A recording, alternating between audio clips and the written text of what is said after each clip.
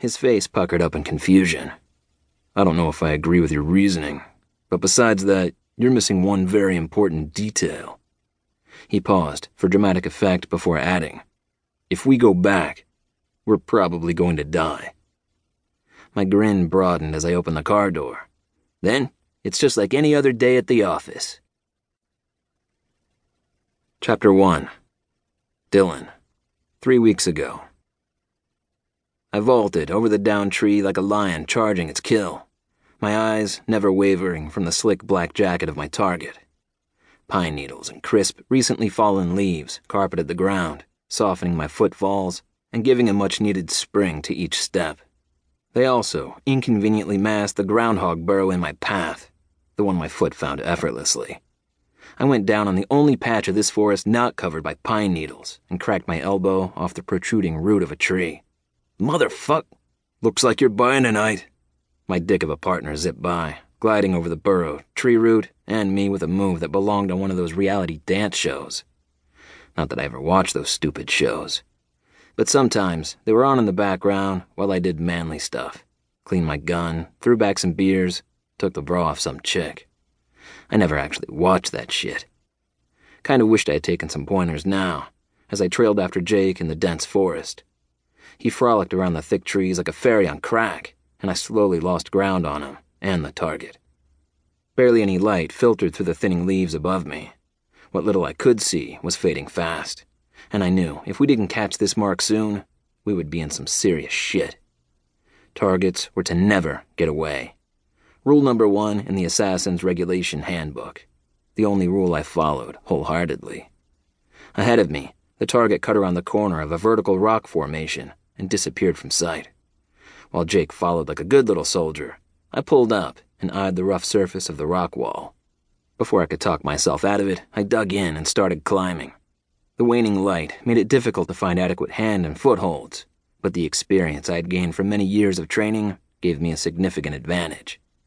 There was a reason I'd ranked first in the rock climbing exercises, and I proved that I deserved the title as I hoisted myself over the lip 30 seconds after I started the climb.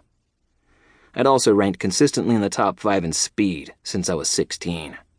With no trees or groundhog dens to impede me, I made excellent time as I angled across the flat plateau in the direction I suspected the target was headed.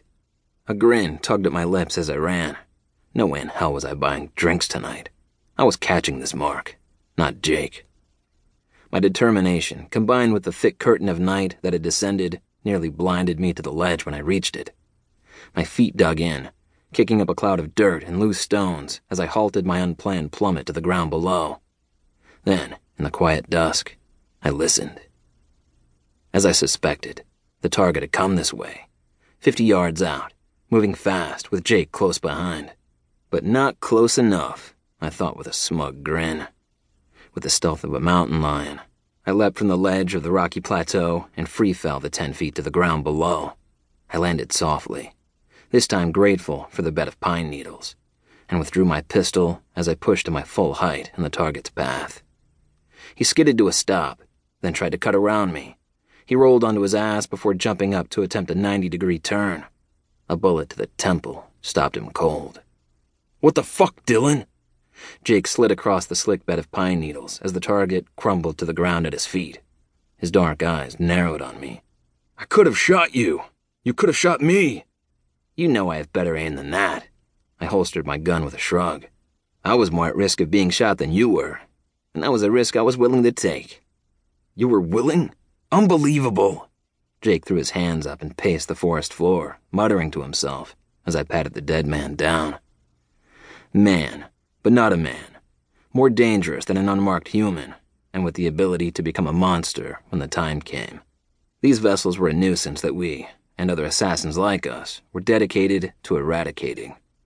One by one, we were cutting down the population of vessels on Earth.